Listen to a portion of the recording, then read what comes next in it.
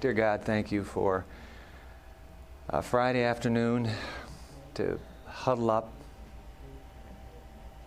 Think about this momentous hour in human history that we, if we can put it this way, we got the luck of the draw. We get to be living at this time in Earth's history. What does it mean? This crazy economy. How do we relate to that? How are you going to get us through? What are you saying to us in the midst of this fiscal meltdown? Make our time together and today's teaching clear. For Christ's glory, we pray in His name. Amen. Come on in. If you come in, grab a study. Where should we put these study guides, Craig? Should we just put them right by Karen there and then put a few in the back. And then a few in the back? All right. Good.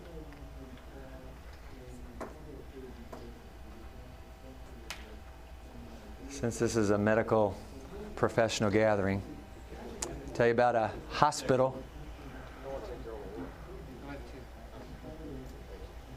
Yeah, you'll need a pen. Those of you coming in, grab study guides. In fact, sir in the blue shirt, would you mind being the one to grab these when people come in behind you? Just tell them to grab a study guide. Bless you. Thank you. Large hospital, city hospital, neonatal unit. Somebody put up a sign right outside as you're going into those precious charges, those little babies. They wanted to alert the employees, just a reminder. So the sign read, "The first 5 minutes of life are critical." Hallelujah. It's true, isn't it? Craig, your family practice, wouldn't that be right? Absolutely. Yep. First 5 minutes of life are critical. That sign was up for days. Finally, someone came along and scribbled under it these words, "The last 5 minutes ain't so hot either." Ladies and gentlemen, I believe we are living today very close to the last 5 minutes. Amen. You'd expect a preacher in the Adventist church to say that, so I'm going to just get that out right here at the beginning. We're going to look at some numbers right now. I believe the story of the U.S. economy may be the most significant story to unfold prophetic reality. I started collecting news pieces since March of 2008, the Bear Stearns meltdown. You remember that? One of my college classmates works for the General Conference Insurance. So he was watching our material from Pioneer on the internet. And he sent me an email one Sabbath afternoon after watching whatever. He says, "Dwight, let me just tell you about this economy. Right now," and this is back, guys, March 2008, all right? Right now, there are 45 trillion, and then he wrote, that's with a T, 45 trillion unsecured dollars of credit in the United States alone. 45 trillion unsecured credit dollars. We're here in just astronomical numbers now. And for a moment, before we take a look at these 3 secrets to surviving the coming economic earthquake, I want to just, what is a trillion? Please, can you explain this to me? Let's do it this way. If you took a stack of $1,000 bills, tight, all right? And by the way, the government pulled $1,000 bills out in 1969 to avoid counterfeiting. So now everybody's going for the $20 bill. If you took a stack of $1,000 bills, put them tight, do you know how high that stack would be to equal 1 million? 1 million would be how many thousands, by the way? Thousands, all right? Yeah. So let's take a look. How high would a stack, get my little pointer going here, how high would a stack be for $1 million? 4 inches high. This isn't in the study guide. If you want to jot this down, you may. 4 inches high. Stack of $1,000 bills would be 4 inches high to equal 1 million. All right, let's find out. What about $1 billion? Okay, same $1,000 bills. How high would $1 billion pile up? 4 inches for 1 million. $1 billion. Okay. 300 feet high. 300 feet high for $1 billion. for $1 trillion? Come on, bright scientists and mathematicians. How is it for $1 trillion? 63 miles high. We're dealing, and we'll talk about this tomorrow morning when we get into the series, The Temple. We're talking about the exponential here. It doesn't just keep going like this. But 63 trillion, and that's 63 miles rather, for just $1 trillion. You can't believe the numbers we're throwing around. And in the news now, we don't bat an eye. Do you bat an eye when you hear trillion anymore? Hey, what's $1 trillion? It's nothing. Nothing? It's $1,000 stacked up 63 miles high. I went to jot this website down, usdebtclock.org. All right, usdebtclock.org. Those of you coming in, make sure you get a study guide. We haven't started filling the study guide out yet. We're just about ready to plunge in, so we're just looking at some stats here to begin with. Look at this, guys, ladies and gentlemen. U.S. national debt as of Wednesday. This might have been Tuesday. I might have corrected it by Wednesday. $11.938 trillion. That's our national debt. Okay? So that's 11 times 63 miles. So we got, we're up in 700 miles into the stratosphere with just $1,000 bills stacked high. But look at this. U.S. private debt. Forget the government. This is private debt. Our debt as American citizens, $16.765 trillion. That's what we owe. We can't die till we pay it off, theoretically. All right? Now notice this, unfunded liabilities in our nation. This would be Social Security. This would be Medicare. There you go. $105 trillion of unfunded liabilities, the United States of America. Ladies and gentlemen, the point is, we have no clue. We have absolutely zero clues as to how far we are indebted, economically speaking. And by the way, we're talking only America. There's nothing about UK. There's nothing about European Union. There's nothing about China. Nothing about Japan. Nothing about Korea. Only the United States. Unbelievable. Whom do we owe? I'll tell you what. We owe almost $1 trillion of Treasury to China itself. China, Japan, and what was the third country? Yeah, I don't remember. I know China and Japan. We've already sold the store. We owe our souls to the world now. To the place, look at this. I'm not sure if this is the quote coming up. No, this is an AP quote from August. Look at it. And you heard this number right here. In a chilling forecast, the White House is predicting a 10-year federal deficit. Ladies and gentlemen, this is not the debt. The debt is already approaching $12 trillion. Maybe by the time the weekend's over, we hit $12 trillion. That's just what we owe. This is the difference between income and outgo. Okay? So they're now predicting, this administration is predicting a 10-year federal deficit of $9 trillion, putting that to the debt of 21, I've heard up to 23 trillion will be in hock. I mean, how do we understand it? The credit crisis. I pulled this off of a document, the largest outlay in American history. Here's what we're going through right now. Look at this. 9 major U.S. fiscal events. Louisiana Purchase, Korean War, Vietnam War, okay, the Marshall Plan. 9 major U.S. fiscal events. Total them all up. Here's what we spent. $3.92 trillion. World War II itself, $3.6 trillion. Now here comes the bailout for the mess we've been in since March of 2008, right around the end of the Bush administration, September, October, and then the new administration. Here is the tune of the bailout now, $12.799 trillion. We don't know these numbers anymore. They're beyond human comprehension. In fact, you've got this quote. This is James Howard Kunstler. The number of problems we face are now hopeless. Americans will never be able, that should be America, pardon my typing. America will never be able to cover its current outstanding debt. It is humanly impossible to pay off this debt. You understand that, don't you? It cannot be paid off. It just cannot be paid off. Well, what's going to happen then? Who knows? We have already begun the financial meltdown. Oh, man, Dwight, you're getting me all agitated and worried. Don't be agitated. Don't be worried. Let's start with the bad news first. Here's another one. The greatest depression in history is blowing into the G7. These are the top 7 economic powers on the planet, Ty Andros. Here's another one. The global recession will turn into a full-blown depression. Niku Harachji, CEO of N1 Asset Management. May I just say this? CNBC, Market Watch, CNN, you're never going to get the full economic impact of what's going on through the established media right now.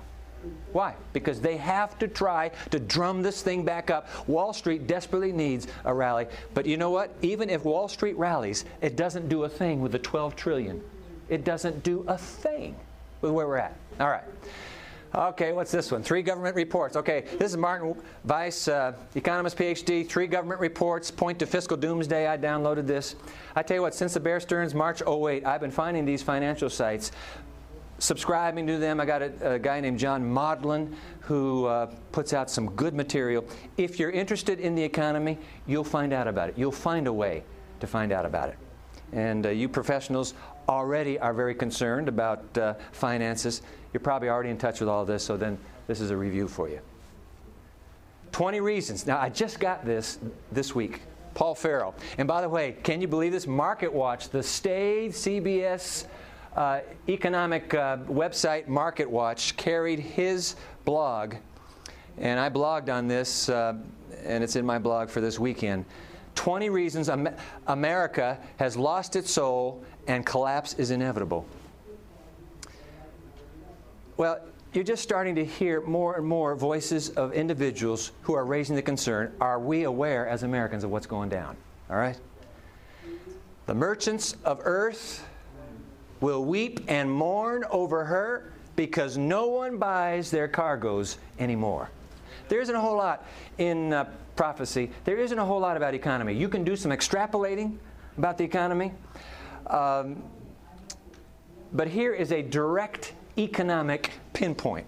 Now, this is Revelation 18. This is the collapse of Rome, the global alliance, religio-political alliance. But clearly, there is an economic impact. The merchants of earth will weep and mourn over her because no one buys their cargoes anymore. James 5, I didn't want to put that one up. It's pretty harsh on the wealthy, and so I thought I'd leave it off. James 5 is just a sword thrust because you know the point of James 5, don't you?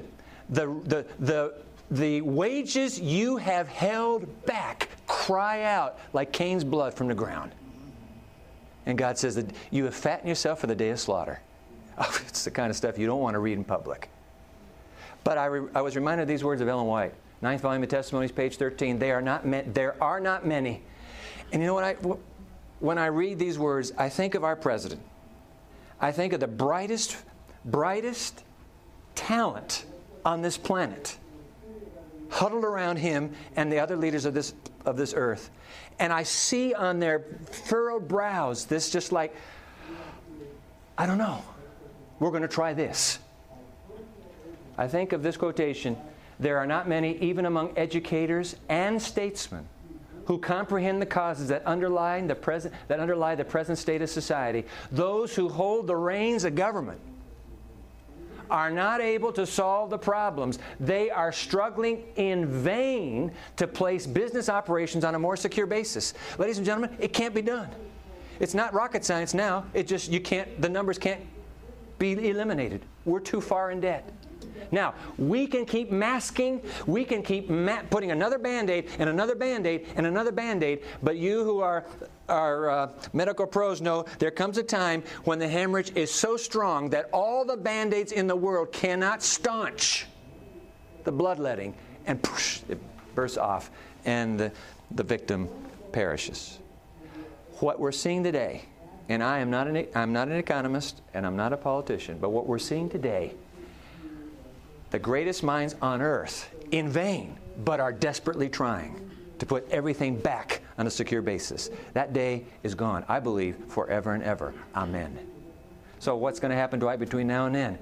Hold on. Put your seatbelt on. We are in for the greatest ride in the history of this earth. Hey, I'm not complaining. I'm not complaining. But I am reminded that what happens to earth happens to church. We'll get to this in just a moment, but I'm going to jump ahead to it right now. Elijah predicts famine, drought, adios. And you'll never see me again, Ahab. You will not get a drop of rain until you see my face. Goodbye. And he's gone. Guess what? Even the prophet Elijah is forced to live in a world in drought and famine. Supernaturally, God sent some birds to keep him fed, but even the brook where the water was coming from eventually what? Dried up. The chosen is stuck in a world under judgment. There's no pass for Seventh-day Adventist Christians. Well, you know, I'm an active member of my church, very, very supportive of the local congregation. I'm sure God will take care of me without any problem during this economic meltdown. My friend, just remember Elijah. God will take care of you. That doesn't mean keeping you afloat economically at the level you are today. We will melt down with the world. Can't avoid it. So, thanks a lot, Dwight. I think I'm going to take that other seminar that says good news for good health, because this one's awful. This one's terrible. Get me out of here. No, we got the good news coming. Don't get all agitated. All right, so 3 secrets to surviving the coming economic earthquake. Secret number 1. So you'll see it there at the top of your study guide. Those of you that have come in, please get that study guide so that you have it. Shun it like the plague. By the way, if you don't get everything, go to our website, pmchurch.tv. That's for our television ministry, but all the study guides, all the video casts, everything that's here has been on television. And I tell you what, I'm feeling a little awkward. I had to get up today and say something about the seminar. I'm thinking, man, I'm not even the one that wanted this, but they said, hey, we heard about this series. Could you just do it here? So I don't come as an expert in economics, but I do come with some very good news from the Word of God. So I want you to get to that good news now. Let's go. Proverbs 22, verse 7, TNIV, the rich rule over the poor, and the borrower is slave to the lender. You'll get to that verse in a moment. It's already in your study guide. Don't bother jotting it down. But isn't that something? The borrower is a slave to the lender. We've just noted $12 trillion of indebtedness, $16 trillion of private debt in the United States alone. $16 trillion. That's the truth. Romans 13, verse 7, give to everyone what you owe. If you owe taxes, pay your taxes. If revenue, then revenue. If respect, then respect. If honor, then honor. And then look at this. Let no debt remain outstanding except the continuing debt to love one another, for whoever loves others has fulfilled the law. The King James says, owe no man anything. But you know what? I think that's a little harsh. Come on, we're living in the 21st century, 3rd millennium. We do owe.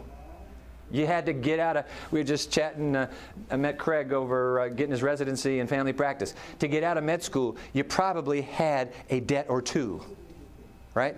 Yeah, nobody pays his way through med school or dental school or what have you. So I like the rendition here, let no debt remain outstanding.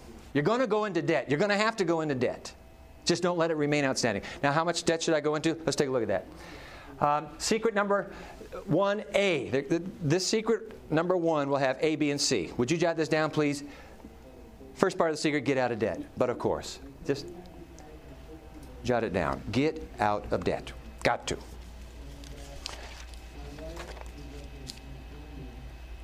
What kind of debt? What kind of debt should we get out of? All debt. Oh, come on, Dwight. What about these school loans? We'll talk about those in a moment. Get out of debt. How about my credit cards, though? Oh, all debt. How about the house? All debt. How about my practice? All debt. Get out of debt. Let's just run through a few of these. Credit card debt. Have you ever seen a grown man cry? I had a kid come into my office at Pioneer Memorial Church. His parents were a physician, and they made the mistake of giving him a credit card when he went off to Andrews. So he had his parents' credit card. All right, son, now you're only going to use this under special... of course, Mom and Dad, I understand that, please. He's in my office. And he's weeping. Young adult. You know what? You can go online now, and you can order it right there. There's no exchange of anything. All you have to do is give a credit card number, hit send. You have that purchase, and in 48 hours, it'll be shipped to you almost overnight. Whatever it is you want, bingo, it's in your room in 2 days. You can't believe it. I'm talking with one of our young marrieds, runs a business. He isn't concerned about the national economic meltdown. It doesn't bother him a hoot. He's struggling just to survive personally. $50,000 of credit card debt. I know it's nothing anymore. $50,000. You ever seen a grown man cry? What are we going to do with these credit cards? Dave Ramsey, ever heard of him? We're running him at Pioneer, opening it up to the public. It's a great, by the way, those of you that are local church leaders, and I'm sure all of you are. Dave Ramsey, it's not an Adventist approach to stewardship, trust me. But it's a very engaging approach that can draw people off the street into your little church building on a Monday night, which we're doing right now. Monday, we got 72 couples showing up. Hey, well, there's 72 couples that weren't there on a Monday night before. It's an engaging way, and he's going to talk finance. He's going to talk about God. He's not going to quote Ellen White. He's not going to hit the stewardship from the angle we're going to hit it from, but that's okay. It's an open door. So Dave Ramsey, in his treatment of debt, let me just run some material by you. He says, what we got to do is we've got to perform a plastectomy. We just got to do a plastectomy. Get that plastic cut out of your life. Jot that down. Have a plastectomy. What you talking about? Financial counselors are, to a man and woman agreed, to eliminate credit card debt is to quit using your credit cards. You've got to cut that plastic up and go by the rule, cash only. Now, some of you might feel a little bit of a pinch here because we're starting to talk about where it might be affecting your life right now. A little girl came to me, our boy just got married in August, and our little girl came, and she was just in tears. She's married to a medic with the U.S. Army Rangers. They're down at Fort Knox in Kentucky here. And those kids, bless their hearts, and they're just kids, 23 and 24, but they've gotten themselves into trouble with that credit card. You know that when we talk about debt, it's a four-letter word, and all of us begin to squirm just a little. Ramsey's saying, hey, look, get the plastic out of your life. Now watch this. You say, here's what you say. Look at Dwight, I only use it because I pay it off every month. Good for you, but watch Ramsey on that thought. There is no positive side to a credit card use. You will spend, jot this down, 12 to 18% more if you use credit cards instead of cash, even if you pay your card off every single month. Just having that card, it's just putting the foot on the gas, just, and you accelerate. There's no break. When you're using cash and that green stuff is coming out of your purse, out of your wallet, you're thinking about every one of those you're laying down, aren't you? I'm not thinking about it with that credit card. I mean, I can fill my car up for $45, fill it up. Who cares? Back in my wallet. But if I were laying 45 $1 bills down on that gas station deck, trust me, I'd only be putting 20 in at a time. As it is, I know I don't go over 30. I got this thing against oil companies, and I'm not ever going over 30. Huh? I'm not. That's like Yogi Berra. They came to Yogi Berra, and they said that he was at a pizza joint, and they came to him and they said, Mr. Berra, we can cut your pizza in 4 pieces or we can cut it in 8 pieces. Which would you prefer? He said, cut it in 4. I could never eat 8. All right? All right. So filling up $20, of course, but it's a moral statement. That's all it is. All right, 12 to 18% more if you use credit cards instead of cash. If you have to use plastic, Ramsey says, come on, use a debit card. I use them for travel. By the way, we went to pick up our rental car here at National in Knoxville. Debit card accepted. They used to be, we're not going to touch a debit card. You got to put that on credit in case we go for everything you own. But they're not doing that now. I use debit cards for travel and the occasional convenience of ordering something over the internet or phone. Other than that, I use cash. All right? There we go. Number 2, always pay more than the minimum. Look, and I'm talking to a group of professionals, so we'll hasten through this, but I've got 3,500 university students in my parish, so we're going to pretend like everybody here needs a little reminder. Pay more than the minimum. You understand that credit card companies are loan sharks? You understand that, don't you? All they want is that payment. That payment is designed to keep you in their bondage forever and ever. Amen.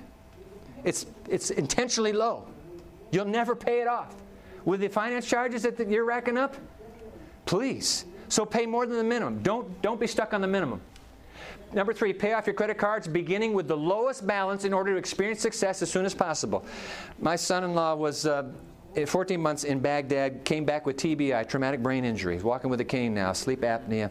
And the military is trying to decide what to do with him. They've sent it to Fort Lewis, Washington. He may get a medical discharge, maybe medical retirement. We're not sure over the next 60 days. Say a prayer for Andrew if you could, please. But They got a Social Security disability check already.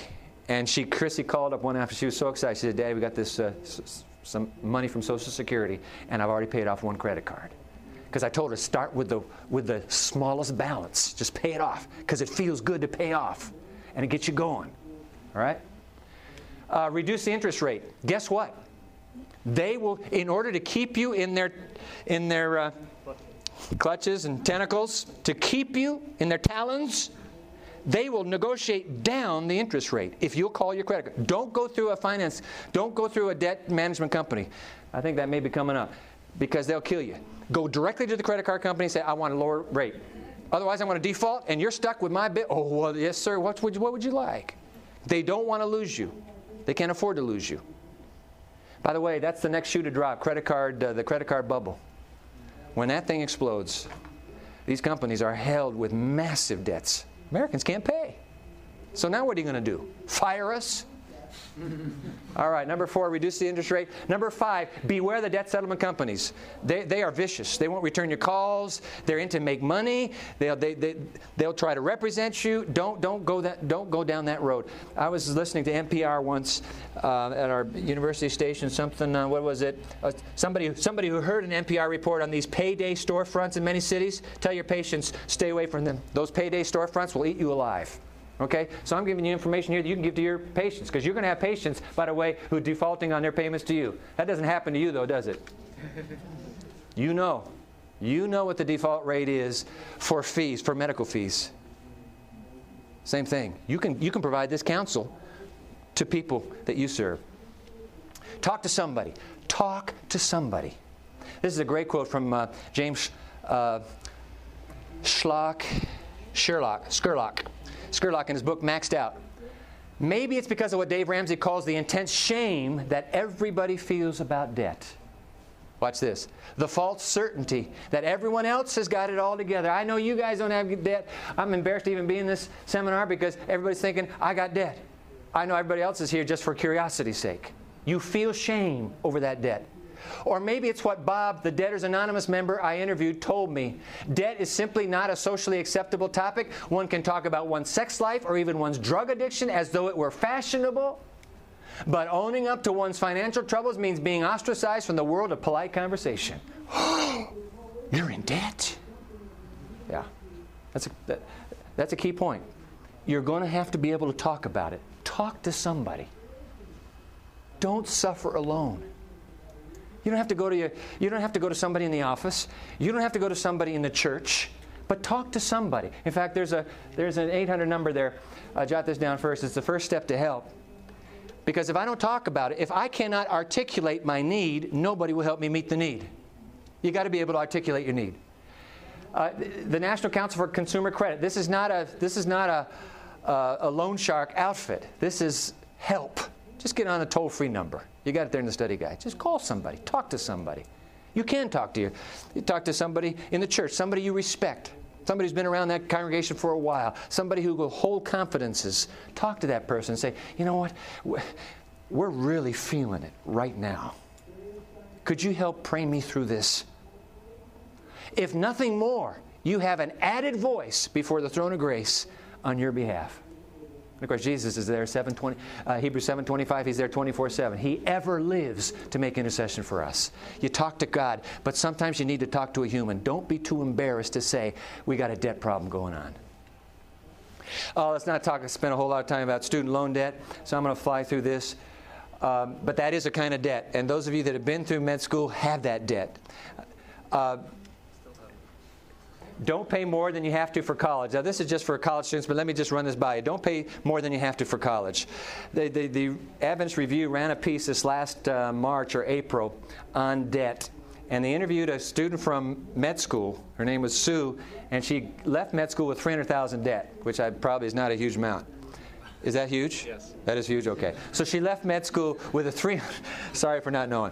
She left med school with the equivalent of a house to pay off for her education. And she talked about how now she's going to live without this and this and this and this until she can somehow confront that debt.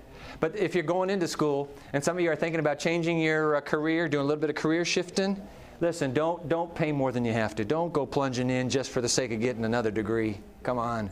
Be careful. Don't pay more than you have to for college. Number 2, of course, live within your means. You knew that, but I'll give you a chance to just scribble that down so you can pass it on to your patients. Live within your means. Number 3, prioritize your debt. What's that mean? Well, take the lowest interest rates. Now we're not going to do the credit card thing and paying the little one off. The student debt is actually your cheapest debt. Your rates should be the lowest for your student loans. So, those can hold a little bit. Get rid of those loan sharky debts that are consuming you. Get rid of those credit cards as fast as you can. The student debt, you'll come to. The government wants to hang on to you, and so they can work with you. But get rid of the high finance charge debts. And please, avoid impulse purchases. Save before you buy. And it's interesting, they talked about young med students coming out of med school thinking, I have an image now. I got to drive like I'm a doctor. I got to live in what is like a doctor. And so they're incurring massive amounts of added debt beyond student loans just for the sake of making a statement to the community where they're going, where they're headed to. Forget it. Forget the statement. You are who you are. You're just out of school and you have massive debts, and you're going to concentrate on those debts, thank you, before you start pursuing other needs. Avoid impulse purchases. Save before you buy. This little bit of counsel I thought was very effective. If you're in a low crunch time now and you have to have something and it's going to take time payments to have it, spend a few months pulling that equivalent of the time payment out and see how you live. You put that in savings, but see how you live without that time payment in your budget. If you can make a few months, hey, this really isn't too bad, you might be able to take on that time payment because you can live without $311 a month. You've already figured out for 3 months, we're doing okay without $311 a month. That was good counsel. Avoid impulse purchases. Number 5, use your credit card wisely. It's not a tool to buy things you can't afford. Boy, that's good. Yeah, just forget it. It's not, well, we can't pay for this. Well, let's use a credit card. Nah. Okay, now we'll write the text down that we began with, and you fill in the words. The borrower is slave to the lender. That's Proverbs 22:7. The wise man knew what he was talking about, didn't he? The borrower is slave to the lender. And then jot down Romans 13:8. Let no debt remain outstanding. All right. Secret number 1, A, get out of debt. Secret number 1, B, stay out of debt. Now this one I hope will be helpful for where you are right now. The best way to stay out of debt, jot this down, is to quit looking at the ads. I'm telling you, those ads are masterfully designed by psychologists to get you to want what you don't need. That's what's going on. Jerry, what's his last name? Mandler. Is that it? No, Mander. Jerry Mander, one of the top agencies, ad agencies, San Francisco, wrote a book, 4 Arguments for the Elimination of Television. By the way, it might be on Amazon.com if it's still in print. You ought to read the book, 4 Arguments for the Elimination of Television. But he's talking about how television works. Advertising exists, particularly on TV, only to purvey what people don't need. Come on. Do I have to see an ad to tell me, oh, I should be eating bread today? Do I have to see an ad? Oh, I should brush my teeth. I forgot all about that. Thank you. Television. I didn't know I needed to brush my teeth. What you need, you don't need marketing for. You will go and do it. Isn't that right? It's what you don't need that you need marketing for, because you won't go and do it unless somebody gets you to think you need it. Turn your want into a need. Whatever people do need, they will find without advertising. The goal of advertising is discontent, or to put it another way, an internal scarcity of contentment. I like that. Well, you got to be careful at Andrews University because you have every discipline sitting out there in the congregation. And when I flipped this up this spring, one of our marketing professors, the guy's PhD is in marketing. He said, "Thanks a lot, Dwight. You made marketing look like it's some kind of evil force among us." Well, I said, "It is, isn't it?" I said, "Come on, Bruce, please. What does marketing do?" Well, it's true. It defines products and it identifies a product. I always wanted to drive that car, so now you know that car exists. I suppose there's a certain element of that, but I'm much more cynical, ladies and gentlemen. The ads are intended to make me need what I never needed before. Need what I never needed before. All right, that's a great book, 4 Arguments for the Elimination of Television. What's the antidote? Oh, I love this. Philippians 4, verse 11, that old warrior, preacher, the Apostle Paul. I'm not saying this because I'm in need. For I have learned, let's read this out loud together. For I have learned to be content whatever the circumstances. Now watch this. I know what it is to be in need, and I know what it is to have plenty. I've lived on both sides of the fence. I have learned the secret of being content in any and every situation, whether well-fed or hungry, whether living in plenty or in want. For my God, oh, I love this. Circle this in your Bible. My God will meet all your needs. And by the way, what's the word there? Needs. Not your wants. My God will meet all your needs according to the riches of His glory in Christ Jesus. Isn't that an amen, hallelujah promise? Amen. God is going to take care of you and me. Paul says, look, I have learned the secret of being content. He was not a Zen Buddhist. He was a Christian. But I've learned in my walk with Christ that I can be content with what I have. If I have little, I'm still content. If I have much, I'm still content. Whatever state I'm in, and that doesn't mean West Virginia or Kentucky or Michigan. Whatever state financially I'm in, I've learned to be content. All right? Contentment is a quiet state of mind based upon a simple way of life. When you come and visit Karen and me, we'd love to have you. So come on up to, by the way, the fall is much more glorious for some reason up north than it is down here. You don't get the yellows down here as much. But anyway, come on up and visit us. But when you come to visit us, isn't this right, love? Do not ask to see our garage. I beg of you, please. Somehow, apparently it is true that the storage space in your home is inversely proportional to the length of time in your house. Because, I mean, it's a mess. What are we, some kind of pack rat or something? It's an embarrassment to the human race. Why do we have to have all this? And why is it in the garage if we have to have it?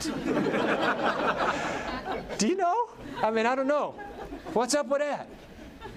Contentment is a quiet state of mind based upon a simple way of life. My God will supply all your needs. When you reduce your wants, then you're content to trust God with your needs.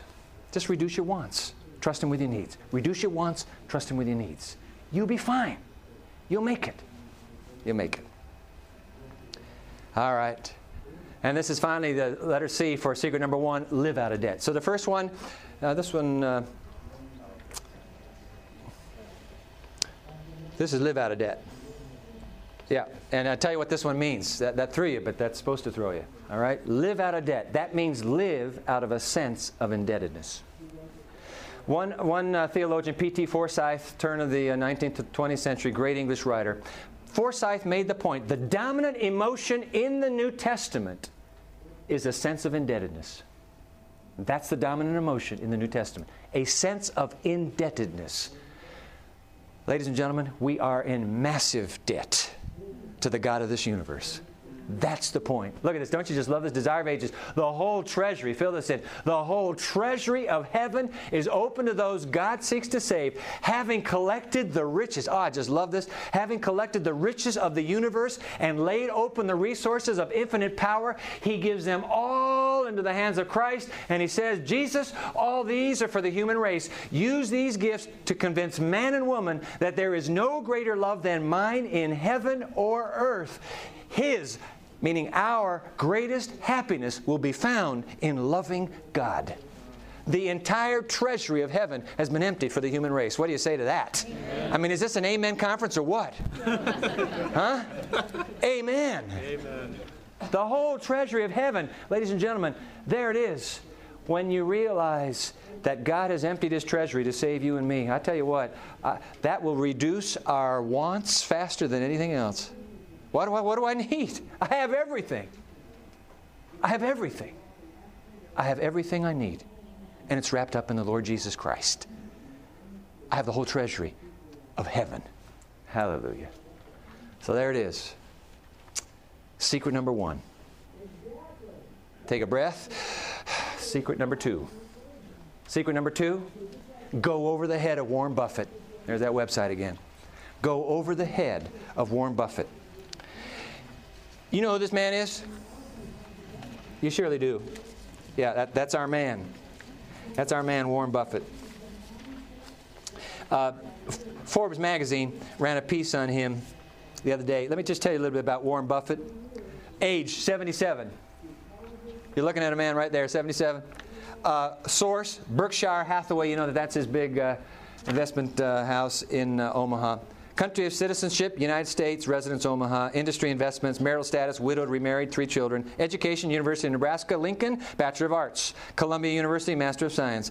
America's most beloved investor is now the world's richest man, soared past friend and bridge partner Bill Gates, as shares of Berkshire Hathaway climbed 25% since the middle of last July. Son of Nebraska politician, delivered newspapers as a boy, filed first tax return at age 13, claiming $35 deduction for his bicycle. Pretty good. So the kid just had it. He just had it from the get-go. He knew what to do with money. Present worth, $62 billion. Present worth. Now, how high was a stack of $1 billion? What was it? 300 feet. So 62 times 300 feet. That's how many $1,000 bills he owns. That's how much he's worth. $62 billion. So let's just say Warren Buffett somehow found out you were at the Amen conference in Gatlinburg, and he said, listen, give me the list of phone numbers from those people at that Amen conference. He picks your phone number, calls you up this next week. He says, hey, listen, I'm Warren Buffett. I know we haven't met. I know a kid that actually talked to him on the phone, was working in finances in Los Angeles. He's Jeff Smith. He's at Andrews University now, working at WAUS. He talked with Mr. Hathaway. He said he's quite a crusty old guy. And this kid was working for a partner of his. So let's just say you got Warren Buffett on the phone. He said, hey, listen, I got these phone numbers. I'm pretty impressed with you. Just by your name, I can tell you're somebody special. He said, listen, I got $62 billion I'm worth. I'm wondering if it would be all right with you if I take my $62 billion and I put it up as a surety in case anything ever happens to you. Would you be amenable to my taking my $62 billion and putting it up as a surety in case you ever get in need? Now, ladies and gentlemen, I may not be the most colorful crayon in the box, but I'm going to tell you something. My counsel would be very simple to you. If Warren Buffett ever calls you with that offer, just say yes. Mr. Buffett, I was kind of thinking about you today. In fact, we were talking about you on Friday. Coincidence. And you called me. Wow. Yes, please. Please put all your $62 billion as a surety in case I ever run into need. I need big money behind me. Now, you got the point, don't you? You got the point. That's the point. That's the point. Let me just do a little Bible story here to remind you what that point is. Jacob left Beersheba and he set out for Haran. Oh, he's in a heap of trouble. The guy is running. When he reached a certain place, he stopped for the night because the sun had set. Oh, boy. And guess what happened? Taking one of the stones there, he put it under his head and he lay down to sleep. He had a dream in which he saw a staircase resting on the earth with its top reaching to heaven, and the angels of God were ascending and descending on it. There above it, at the top of this ladder, stood the Lord Almighty himself. And he said, God, to the sleeping cheat. By the way, do you understand that Jacob was a cheat? Did you also know, by the way, he was a liar? Did you also know he was a deceiver? He was all of those, plus any other adjectives you can come up with. The Lord God Almighty stands at the top of that ladder and he says, Jake, I am the Lord, the God of your father Abraham and the God of Isaac. I will give you and your descendants a land on which you are lying. Your descendants will be like the dust of the earth, and you will spread out to the west and to the east and to the north and to the south, and all peoples on earth will be blessed through you and your offspring. And guess what, Jake? I am with you and will watch over you wherever you go, and I will bring you back to this land, and I will not leave you until I have done what I have promised to you. Amen. You know what you call that? It's called mercy. It's what Louis was preaching about this morning. It's called grace. You can be a cheat. You can be a liar. You can be a supplanter. You can be a deceiver. Current, not past, currently. He's running. He's going to be a liar for a long time to follow. By the way, you can be all of the above. And God says, I can do business with you. I can do business with you. I'm going to bless you and give you this whole land when I bring you back. Ladies and gentlemen, that's called grace. It's called mercy. Have mercy. It's exactly what God did on Jacob. Jacob wakes up from that dream and he says, wow, surely the Lord is in this place. And I wasn't even aware of it. He was afraid. Oh, how awesome is this place? This is none other than the house of God. This is the gate of heaven. Early the next morning, Jacob took the stone he had placed under his head, and he set it up as a pillar, and he poured oil on the top of it, and he called that place Bethel. Beth, house, El, God. House of God, though the city used to be called Luz. Then Jacob made a vow, now watch this, saying, if God will be with me and will watch over me on this journey I am taking, and will give me food to eat and clothes to wear, so that I may return safely to my father's household, then the Lord will be my God, and this stone that I have set up as a pillar will be God's house, and of all that you, dear God, give me, I will give you, I'll give you a tenth. Let's shake. It feels like it's a little bit of quid pro quo going on here. You know, this for that. You do this for me, I'll do this for you. It's not that. Jacob is out of absolute awe that God is doing business with him.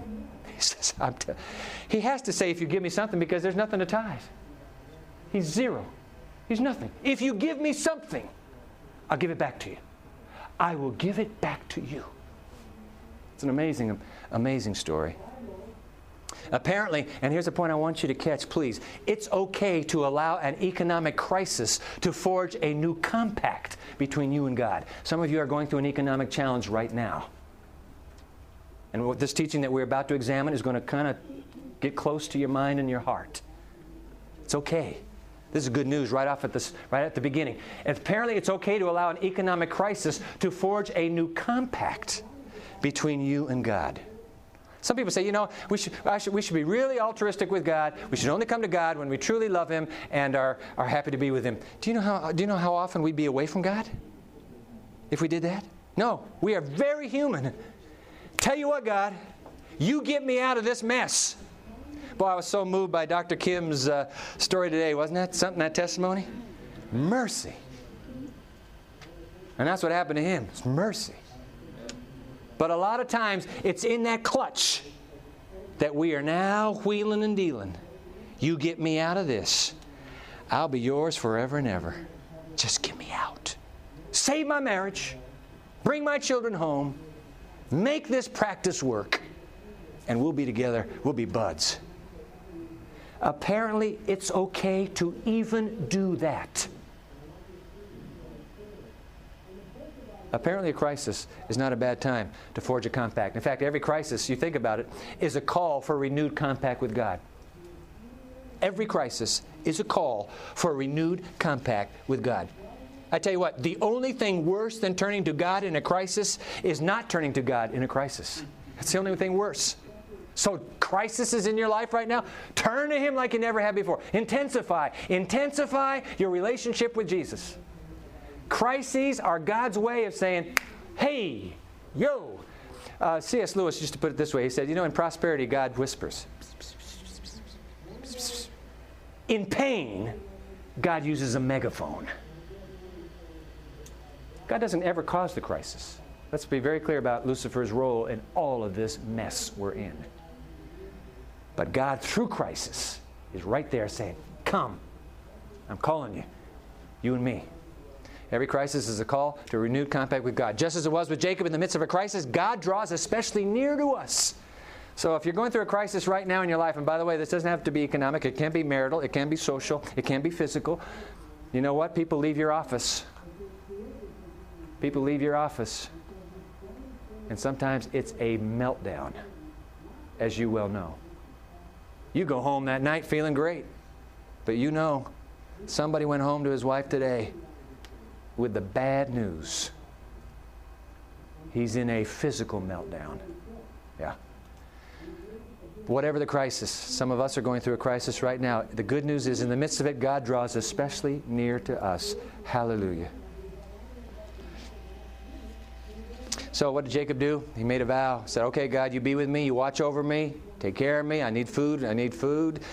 And clothes. I got to get back safely. This little stone here, that's a sign that we made a covenant, you and I. And of all that you give me, I will return a tenth to you.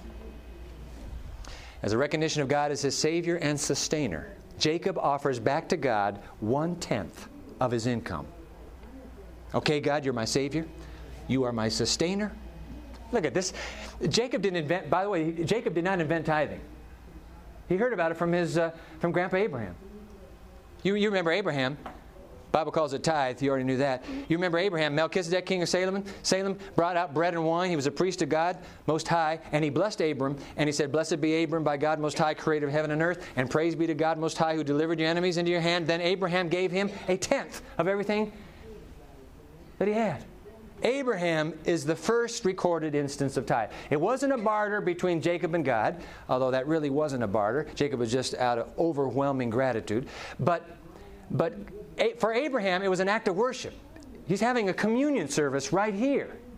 He's worshiping the Most High God. He says, "Hey, by the way, take a tenth." Abraham returned tithe as a grateful act of worship before God, whereas Jacob gave it as a grateful act of partnership with God. Stay with me, God. Stay with me. Get me through this life. You get a tenth of everything all along the way. What's wrong with that? Abraham just said, "God, you've been so good to me. Take it." Jacob says, "I need you all the way. Stay with me." Two very different motivations. But God honors them both. They're both acceptable to Him. God says, "Fine, let's do it."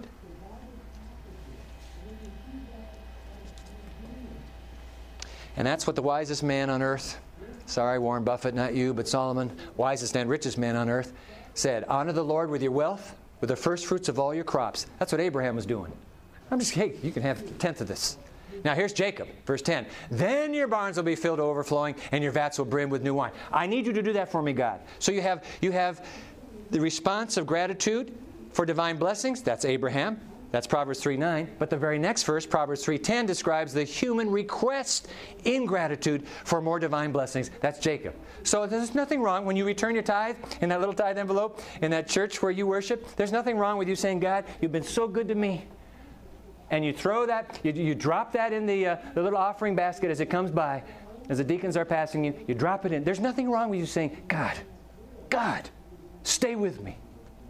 Stay with me. I'm going to need you. We got some rough seas ahead. I really need you to be my sustainer." It's okay. God accepts both. Proverbs 3:9 is for Abraham. Proverbs 3:10 for Jacob. So let's take a look at this almost unbelievable, unfathomable promise that God makes. "Will a mere mortal rob God? Yet you rob me."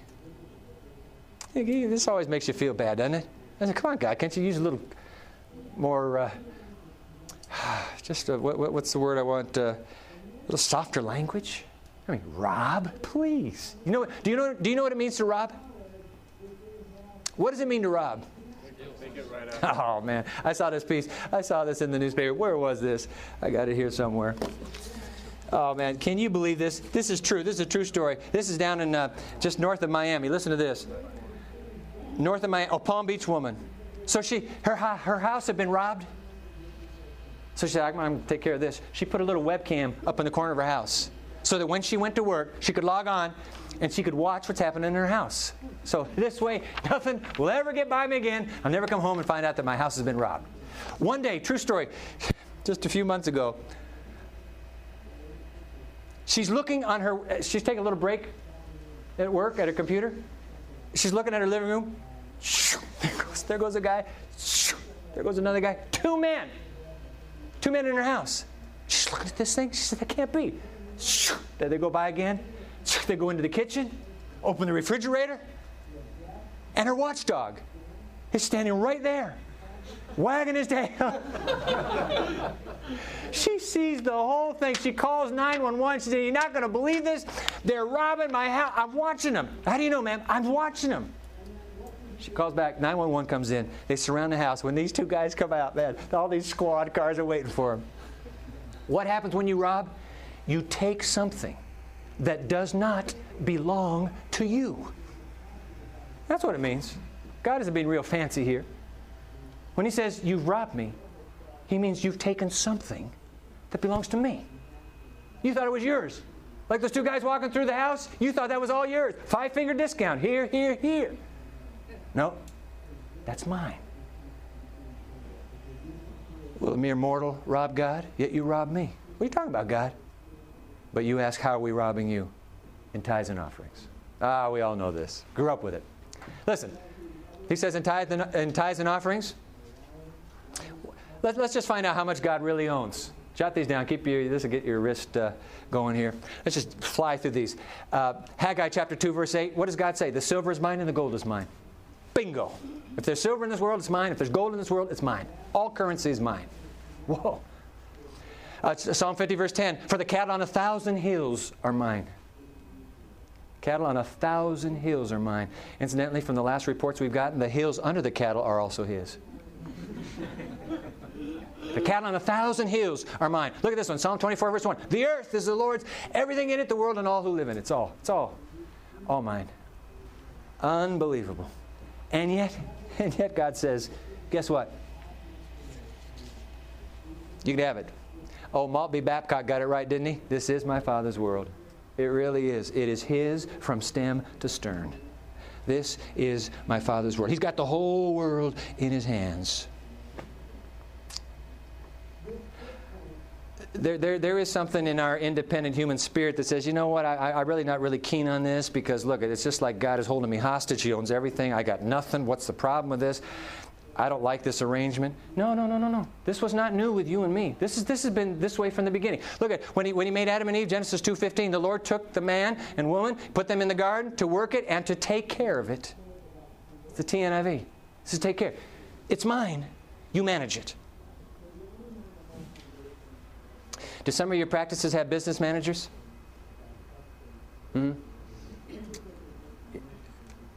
Karen works for a family practice. She's worked for this family practice for 17 years. They're twins, Lauren and Lowell Hamill. Both went to family practice, specialized in that, and great docs. But they have to hire a manager. And the manager does nothing but manage the practice. Now, the manager is never confused, thinking, man, I'm really doing well. The manager, there's just no confusion. The manager knows everything here on these books belongs to the practice. I'm just managing it. But guess what? People love to manage. What's wrong with managing? There's nothing wrong with it at all. When you find out that God owns the whole thing, that's the best job in the world now. Because it's the only one left. He owns everything. There's nothing we own. Dwight, I own my house. You do? Be honest. Do you really? No. That's the point. When you take care of someone else's property, you aren't an owner. You're not a robber either. You're a steward or a manager. What's wrong with being a steward or a manager? It's an old word, steward, so we use the word today, manager. It's a professional position. You can get paid very good bucks to be a manager. It's a high honor. Listen, when you were a kid growing up, hey, look, when you were a kid growing up, how much did you own? Tell me the truth. How much did you own? Zero, nada, nothing. But you know what? That was good news because you never had to worry about how the family finances would end up because your dad was the guy that had to worry about it. Isn't that why he was being paid to be dad? You're the kid. He owns everything. Didn't your dad own everything? Mine did. I have no worry. Tell me, did you ever develop an ulcer as an 8-year-old? Did you ever worry? Did you ever develop tachycardia because you're struggling with the great issues of life as a 9-year-old? Why didn't you worry? Because my dad is doing it all. That's the point. That's the point. We're just little kids. We're stewards, managers. God designed the tithe to be a sign of our compact with Him. He's our CFO. What's CFO stand for? Chief Financial Officer. He's the CFO. By the way, he's also the CEO. He's our CFO, and we are His administrative assistants. That's all we are. Nothing wrong with being an administrative assistant. It's the best job around. We are His administrative assistants. God says, hey, can I be the CFO? What's it mean to make God our CFO? Here's what it means. When we return His 1/10, okay, that's that number there, 1/10. When we return His 1/10 back to Him, we recognize His 10/10 ownership of us and His 100% partnership with us. Remember Warren Buffett? $62 billion. He says, I'm going to put that behind you. You will have $62 billion as your security. Ever get in need? Just call on me because I got $62 billion where this dollar came from. 62 more billion of these. What's to worry? God is saying, I am 100% partnered with you, my man, my woman. Stay with me. Let me run your life.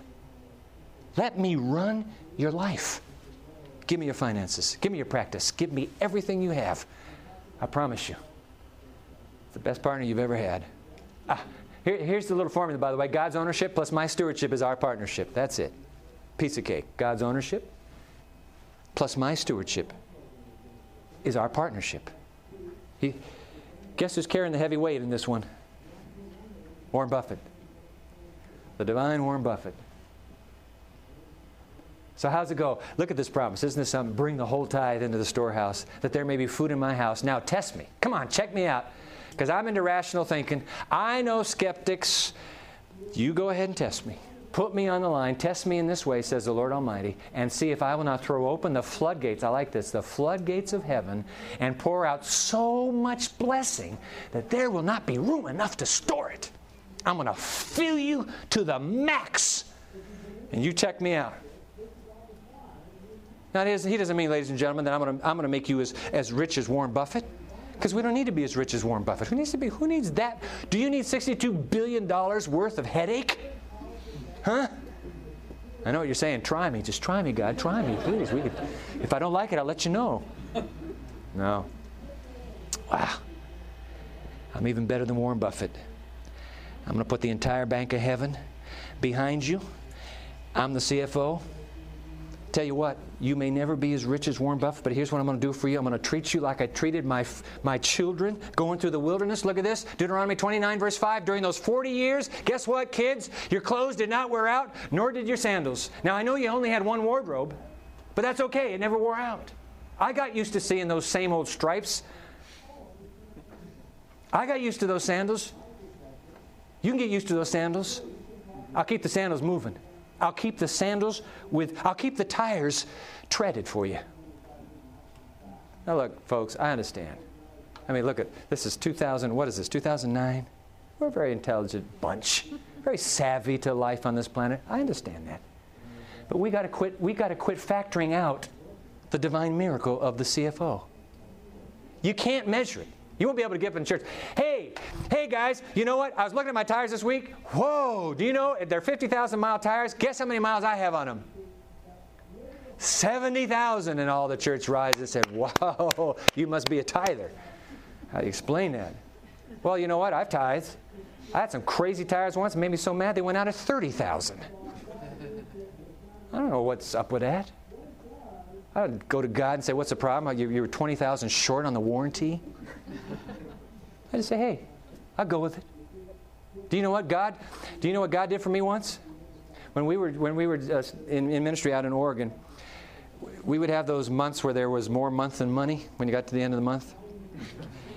And we were looking at one of those months, and I was saying, man, and there's this check outstanding, but it hasn't come in, so I can't justify it here. It's still outstanding. I said, oh, it's to a dry cleaner. So I went down to this dry cleaner because this check had been out. I went down to this dry cleaner, but if this check comes in, I go under. So we're okay because the check's out. So I go into the dry cleaner. I say, hey, listen, what's the problem? I wrote out a check to you, got a suit dry cleaned to preach in, and still out. He says, what's the date on the check? So I looked down and gave him the date. Oh, I know what happened. He said, you know what? That night, our store was robbed. Everything taken. Cash register. Oh, I said, oh, that's terrible. Let me write out another. No, you don't have to write out a check. He said, insurance has covered it all. I said, God, how did you do that?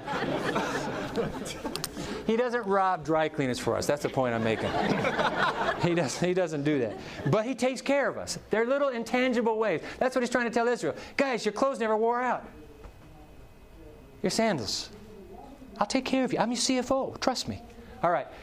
This is Psalm 37:25. I have never seen the righteous forsaken or their children begging bread. Boy, I tell you what, hang on to that. Young parents especially, hang on to that. Old parents, hang on to it too, because you're worried about your kids. You know what? Once you're a parent, you're stuck. You're going to be a parent for the rest of your life. In case you haven't. And you know what? Your kids get married. You say, well, now they're gone. They're on their own. Tell you what, kids can be on their own. They're still just as much in your heart as before they're on their own. Come on, you're worried about every little bit that you hear. You're just sick. Come on. God says, look, David says, hey guys, I'm kind of old now, but I've never seen the righteous forsaken. I've never seen their children begging bread. God will take care of you. Make him your CFO. He'll take care of you. He'll take care of your children. By the way, the children are depending on you being really, really tight with God. If you're not tight with God, you're not only letting you down, you're letting your children down. They're depending on you to be tight with God so that God can be tight with your family finances and your practice finances. If you're tight with God, you're taking care of your children. It's the biggest gift you can give your children, is being tight with God. Bring the whole tithe into the storehouse, that there may be food in my house. Test me. Come on, see if I'll not throw open the floodgates. Wow. And pour out so much blessing that there will not be room enough to store it. There it is. Secret number 3. That should be number 2. What's it say in yours? Go over the head. Would you jot this down, please? Go over the head of Warren Buffett and enlist God as your CFO by returning his 1/10 to him. Fill that in, please. That's the secret right there. You're saying, Pastor, wait a minute. I'm already so deep in debt. I can't afford to return to God his tithes and offerings right now. Give me a little breather, will you? I'll get on this in 6 months. My friend, you cannot afford to not take God on immediately.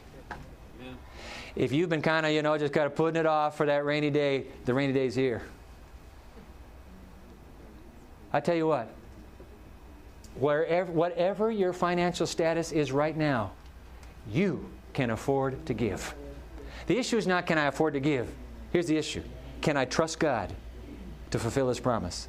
That's the issue. It's not, can you afford to give? You can afford to give. You give out of the little you have. But you go ahead and give. The question is, can I trust God to fulfill his promise and give back to me? Can I trust him? God will take care of you. I love that song. Listen to this. Ed Gunger, giving. So what's happening with giving? God's doing something supernatural in our lives when we give. Look at this. Giving touches a nerve in us that nothing else does. We look a lot like God when we do it. For God so loved the world that he gave. John 3:16. So that's why God says, I need you to give. I know you don't have much. Don't worry about it. I'm not impressed with the amount. Please. Just do it. You're like me when you do it. When you give, you defy the fear that you won't have enough. That's good. You defy the fear. I dare you, fear, to freeze me, paralyze me. I'm giving anyway. How could you do that, honey? How could you do that? Didn't you know the situation with the bank account? Trust God. Amen. Just trust him.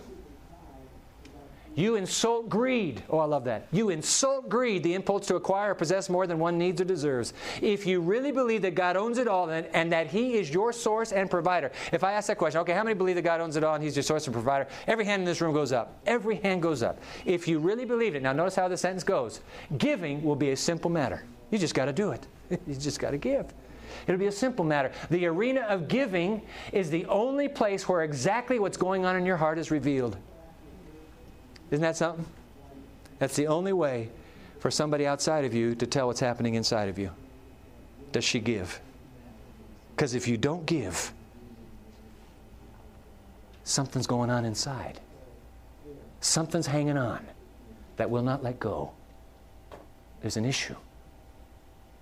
You guys are skilled, many of you, at being able to look at a very normal exterior and through diagnostic testing determine what's happening, where no one else can see.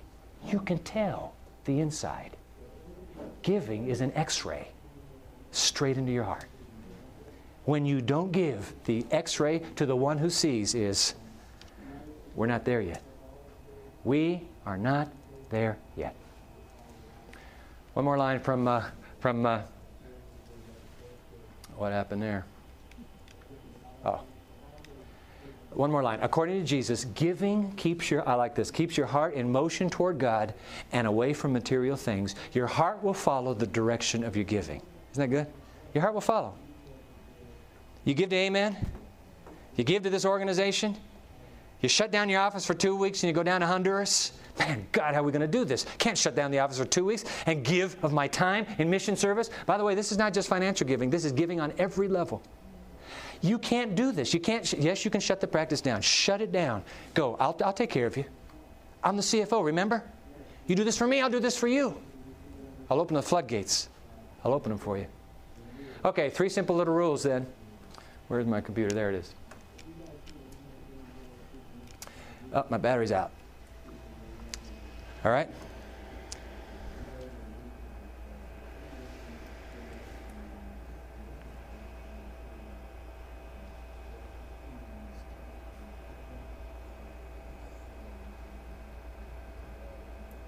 Well, isn't this something? I love it when it happens. Come on, it's not even changing here. What would do that? Did I get the devil mad by saying something? Huh?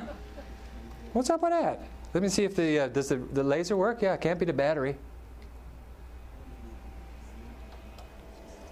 Don't worry about it, folks.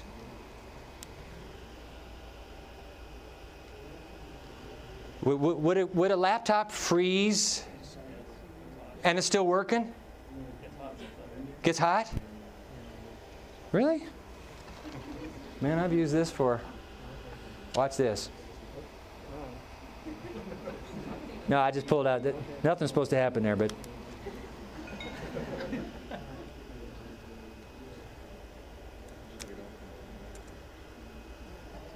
All right. That was a great quote, wasn't it? Looks like that's going to be our concluding quote tonight. Very nice to have all of you. Come again. All right, let me keep going here. We'll figure out something because we're about ready to shift gears, and I don't want you to miss secret number 3. So keep going. What's the last thing we had up there? Okay, we got Gungor up there. Yeah. 3 steps. Okay, let me give you those 3 steps. God says, try me. Okay, try me. All right. Step number 1. Jot this down, please. Step number 1. Always set aside God's 1/10 whenever you receive money. The moment you get it, just set it aside. Get yourself in that practice. Set it aside. 1/10. Boom. Government sends a check, 1/10. Grandma sends a check, 1/10. My investments send a check. If they send a check to you, 1/10. If it's just rolling over, I mean, I understand how that works. Sort of. Not. But when the money comes to you, 1/10. All right? Number 2, incrementally work up to another 1/10 for God as He blesses you. Work your way up to another 10th. You're saying, Dwight, the tithe is only 10%. Don't ask me to keep doing more. No.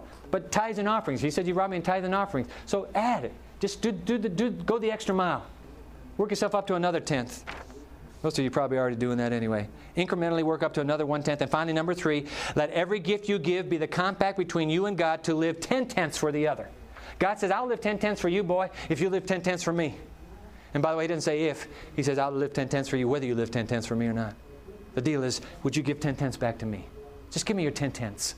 1/10, 1/10, 10/10. Those are the 3 rules. 1/10, 1/10, 10/10. I give 10/10 to you. You give 10/10 to me.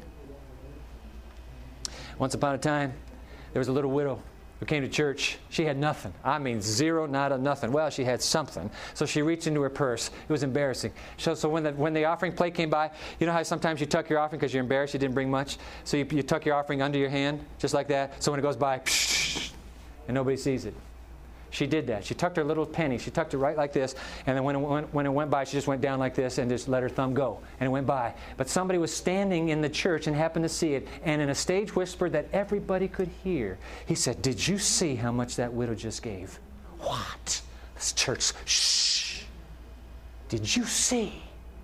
She gave more than everybody else in church today. What? Yeah. For they gave out of their abundance, but she gave everything she had.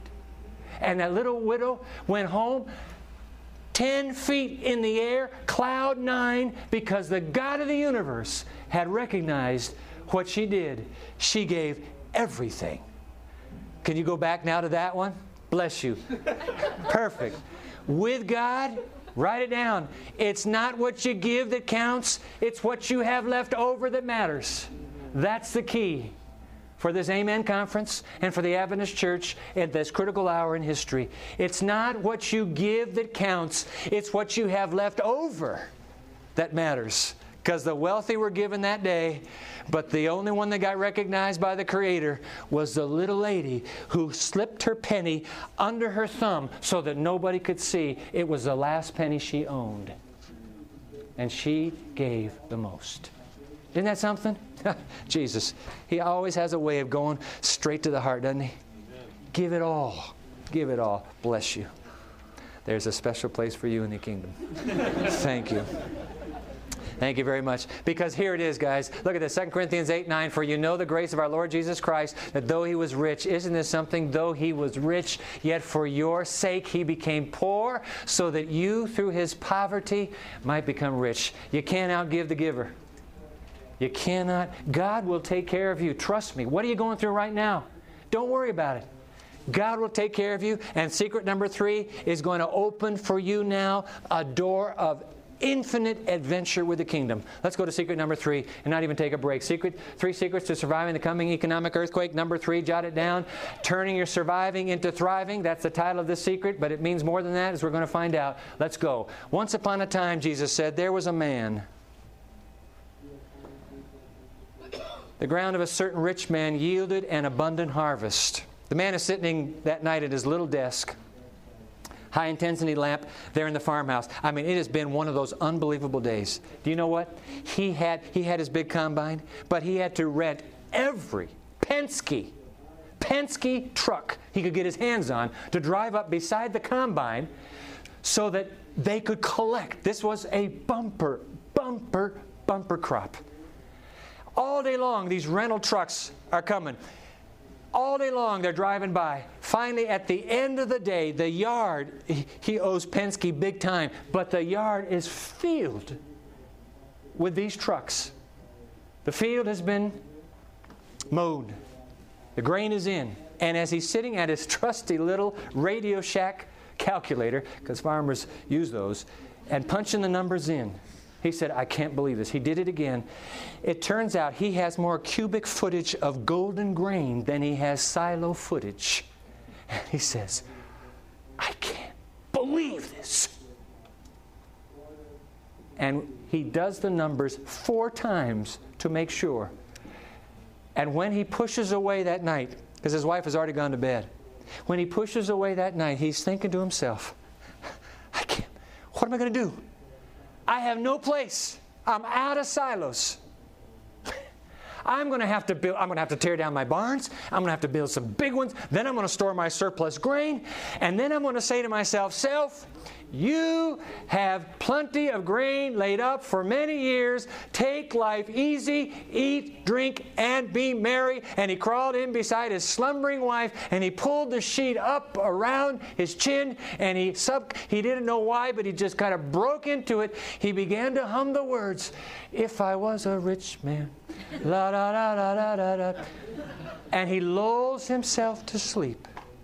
Sound asleep snoring, when the limp curtains beside his open window that have allowed in that sliver of silver from the full moon to fall across his slumbering countenance, those limp curtains suddenly stiffen and then begin to move. There's no breeze, but they move. And suddenly, as if a presence has entered his room, in the dark a voice speaks. And God said to him, this is the only place in the Bible God calls anybody a fool. You fool! This very night, your life will be demanded from you. Then who will get what you have prepared for yourself? And the voice disappears. And like in a dream, the man sits up, clutches his chest, and before he can awaken her, he's dead. What an awful parable to tell the human race. But Jesus told it. And then he gives the punchline. This is how it will be for those who store up things for themselves, but are not rich toward God.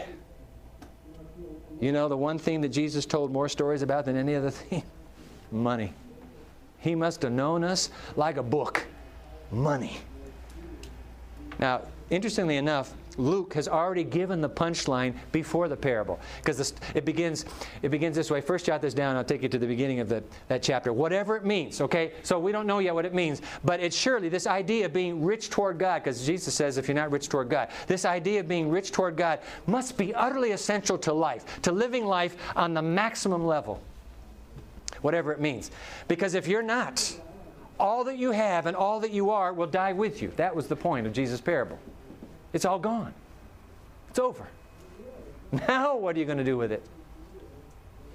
Let's go back to the beginning. Someone in the crowd says, "Hey, Lord, teacher, tell my brother to divide the inheritance with me." Jesus replied, "Man, who appointed me a judge or an arbiter between you?" Then he said to them, "Hey, watch out, guys. Be on your guard against all kinds of greed. Life does not consist in an abundance of possessions." Would you jot that line down, please? Life does not consist in an abundance of possessions. There's something apparently exponentially more important than the accumulation of possessions. Actually, we should already know the answer to that, because Dr. Luke, we plunge right into the middle of Luke. He's already given the secret. And if you were reading consecutively through his gospel, we would have already gotten it in the Sermon on the Mount. Let's go read it. It's just one line. Matthew leaves this line completely out of his Sermon on the Mount, but I am so grateful Dr. Luke includes it. Luke 6:38, TNIV, "Give, and it will be given to you. A good measure, pressed down, shaken together, and running over, will be poured into your lap. For with the measure you use, it will be measured to you." Now, the Greek word for bosom there, which the old King James uses, the Greek word is this. If you can look up here. It describes when you got this flowing garment on, your robe, as everybody wore robes then. Here's how you get that bosom. You stoop down. They had their green. The grocery stores now, you can buy your green paper, plastic saving bags, your own bags. You keep them in your own trunk. They had their own green bags back then. You reached down, you got the two ends of your garment, and you held it up. You said, "I'd like some of that green. I'm taking it home right now. Do you have your green bag? I got it right here." So holding this thing up, the guy comes and said, "All right, get over here." So you go over there to the merchant, and he's pouring the grain in. And he keeps pouring it in. And this thing's getting heavier because this is your bag. It's getting heavier. Well, wait. He's pouring it in. How much did I get? Oh, there's more. Until you find it, you got this huge bag. It's your garment.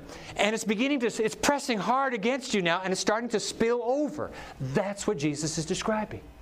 When you give, it's like you pull up the edges of your garment. And God says, "Okay, were you a giver? Good. Watch this, boy."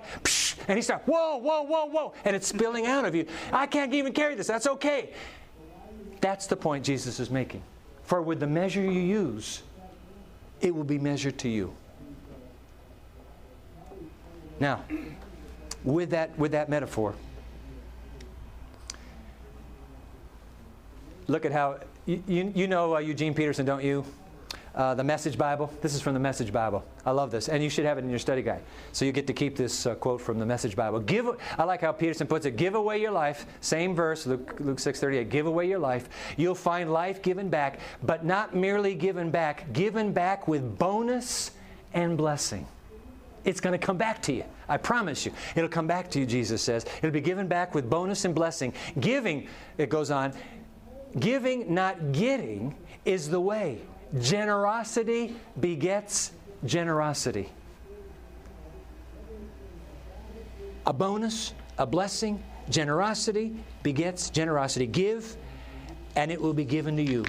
You know that story about Elijah that we opened up with? You remember about Elijah and the economic crisis is going to affect God's people. Those of you that came in a little bit late. You remember Elijah said to Ahab, "There's not going to be rain until you hear from me again, 3.5 years." He goes out. What was the name of that little brook, by the way? Jabbok. He goes to Jabbok. Birds come with food. A little trickling water there kept him alive. But eventually, even God's people suffer in a time of crisis. So Elijah suffers. God says, "I'm sorry, Elijah. We're all out of water.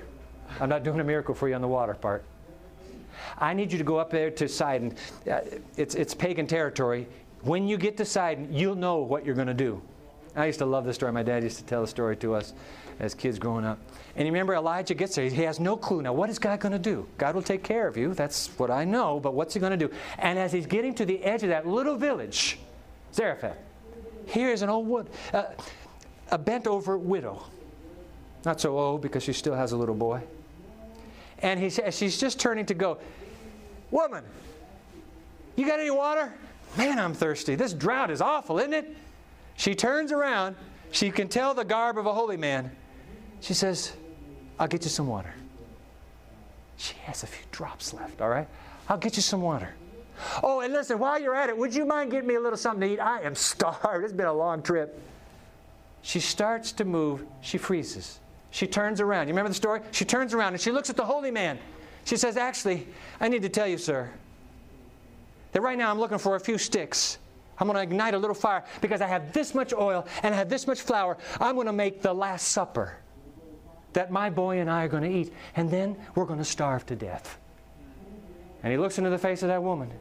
He says, woman, on the authority of the God I serve, you make that food for me, and you will never be hungry again. She goes off, and with a drop of oil and a little pittance of flour, she makes the meal. And the oil never ran out, and the flour was never emptied. Give. How's that go? Give, and it will be given to you. I love that story. Classic illustration. Generosity begets generosity. Jot it down. She went away and did as Elijah had told her. I need to read this verse. So there was food every day for Elijah. Every day, by the way, for Elijah and for the woman and her family. For the jar of flour was not used up and the jug of oil did not run dry, in keeping with the word of the Lord spoken by Elijah. Here's the point. If you make God first, He will make it last. Never forget that. If you make God first, He will make it last and last and last. Isn't that something? Unequivocal. That is clearly the meaning of that story. Listen, ladies and gentlemen, I understand this is counterintuitive.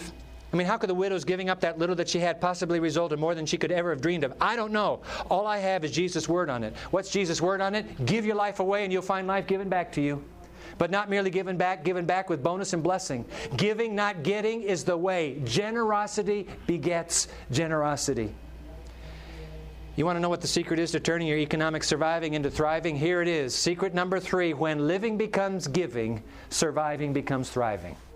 That's secret number 3. When living becomes giving, surviving becomes thriving. In fact, jot this down. The happiest people on earth, rich or poor, are all givers. The happiest people. I didn't say maybe I could find Dwight. I could find somebody who's happy and who's not a giver. You might be able to. However they understand happiness, they might be happy. I said the happiest people, because I'll find somebody happier than that person you found. The happiest people on earth, whether they are rich or poor, are all givers. And by the way, they are also the healthiest. Jot that down. They're also the healthiest. Listen, doc, dentist, healthcare worker. This is true, isn't it? Now I'm venturing into your field. Allow me to be there for just a moment. Larry Ulrey works in the social work department at Andrews University. Gave this material to me. This is something. Jot it down. According to researchers at the Institute for the Advancement of Health, doing regular volunteer work increases life expectancy. If you thought that this was only about financial survival, no. This is about thriving, not just surviving. This is about thriving. We've got to move out of finances. You're going to be fine with your finances. We've got to bring in every realm of our lives as a part of this giving. Give. Life expectancy actually increases when you're a volunteer. The research suggests that the feeling of warmth that results from helping others can be attributed, you know this of course, endorphins in the brain. That feeling of warmth. Man, why am I so happy when I come back helping out at the community service center? And that's when I should be down here at the office. Why am I so happy when I volunteer and I'm staying up late Friday night to get ready for that little cradle roll Sabbath school in the morning? But when that Sabbath school is over, I feel so good. I go into church and I'm just feeling great. What's happening there, Dwight? What's happening is that warmth that you're feeling is your body confirming you were made for this. You were made to give. If you only get, you're the Dead Sea. And eventually they'll be able to float on top of you. The difference between Galilee, of course you all know this one. The difference between Galilee and the Dead Sea is one keeps and the other gives. Galilee gives.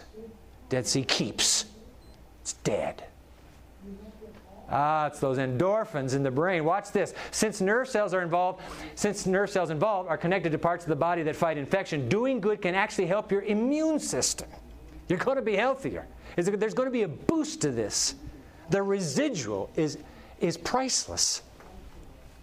Another study conducted at the University of California Medical School, San Francisco, found that volunteering seems to increase self-esteem, foster a sense of competence, and fight off stress and depression. Isn't that amazing? It's almost as if we were wired to be givers, not getters. And yet Lucifer has gotten a hold of our society and the whole drive of society. Get, get, get, get. And nobody's happy after they get. Nobody's happy. What's up with that? Xanax? Get. Talking about thriving instead of simply surviving. And by the way, that thriving comes to the one who gives of himself, gives of herself. Watch this. Give of your treasure. See, we're talking about treasure. We did for the first two secrets.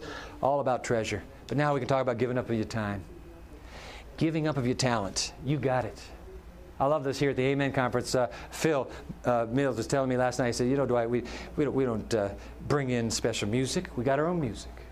We don't care what the music is like. We got our own music. We want us to be sharing our talents here.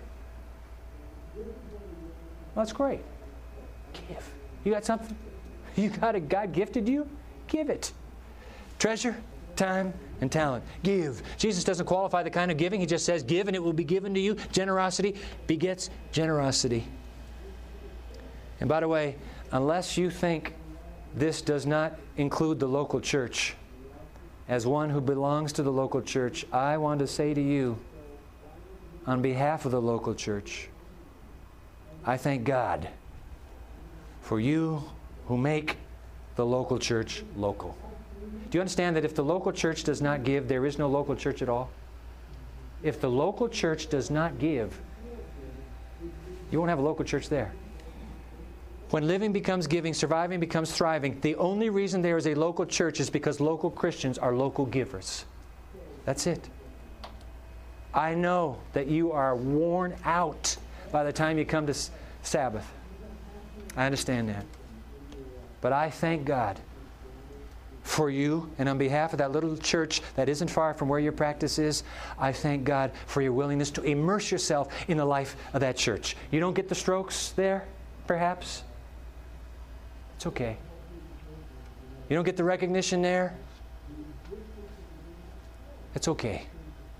You give there. You give there. And it will come back to you. It will come back to you so that you got both ends of your skirt in the air and it's overflowing. Thank you for the way you give to the community of Christ and to His church in the local church.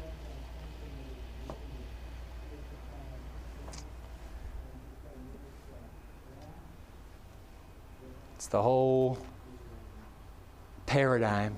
Giving is the paradigm of the kingdom of God. For God so loved the world that He gave His only begotten Son. Giving. I want to share this with you. This is a quotation. It's the last quotation in your study guide. Isn't this something? What is this from Review and Herald, 1896? Let us surrender ourselves a living sacrifice and give our all to Jesus. It is His. We are His purchased possession. Those who are recipients of His grace, who contemplate the cross of Calvary, will not question concerning the proportion to be given, but will feel that the richest offering is all too meager, all disproportionate to the great gift of the only begotten Son of the infinite God. Through self-denial, the poorest will find ways of obtaining something to give back to God. The poorest of us will have to find a way. I just have to give something to you, God. I know it isn't much, but I want to give to you. Got a tithe envelope the other day, turned into the church office. They said, Pastor, you need to open this one up. So they handed it to me. I opened it up. Tithe envelope. I spilled it out on my desk there at the Pioneer Memorial Church. It was a couple pennies and some colored beads. Just some little beads. And in a childish scrawl, for Jesus on it. Ladies and gentlemen, what does it matter how much you give? If you give out of the abundance of God's giving to you, how can we ever, ever, ever repay the one who has given everything to us? I got a church member. Her name is Madeline Johnston. Maybe some of you know Robert and Madeline Johnston. Anyway, Madeline and Bob, they're our associate head elders at Pioneer, retired seminary professor. Madeline was telling me about their daughter Elizabeth. When Elizabeth was a little girl, she's married to the first chair of the Los Angeles Symphony Orchestra. Her husband, Lyndon Taylor. Beautiful musician. L.A., those of you that are from that area. Anyway, when Elizabeth was a little girl, she had gone to Sabbath school and they had assigned the new memory verse. Remember those days when we actually memorized the memory verses? Yeah. And so she'd been assigned that new memory verse, and it was the memory verse, God loveth a cheerful giver. You remember that one? So little Beth, all week long with her dollies, is practicing that memory verse. But like little children do, the words, sometimes can just get a little bit switched around. So all week long, Madeline hears her little Beth repeating to the dollies, say it after me, dollies, say it again, dollies, say it with me. God is a lovely, cheerful giver. And when I heard that line, I said to myself, that is the gospel truth. God loveth a cheerful giver. Of course He does. But guess what? There's an even bigger truth behind it. God is a lovely, cheerful giver. Every morning when you wake up, He says, all right, how many breaths shall we give this guy today? Shall we let him breathe through the whole day? Huh? Hey, angel, how many heartbeats shall we give him today? How many heartbeats shall we give her today? Shall we give her every single heartbeat that she has coming to her? Yeah, what do you say? You guys in favor of this? All in favor, say aye. Good. Live. And we live.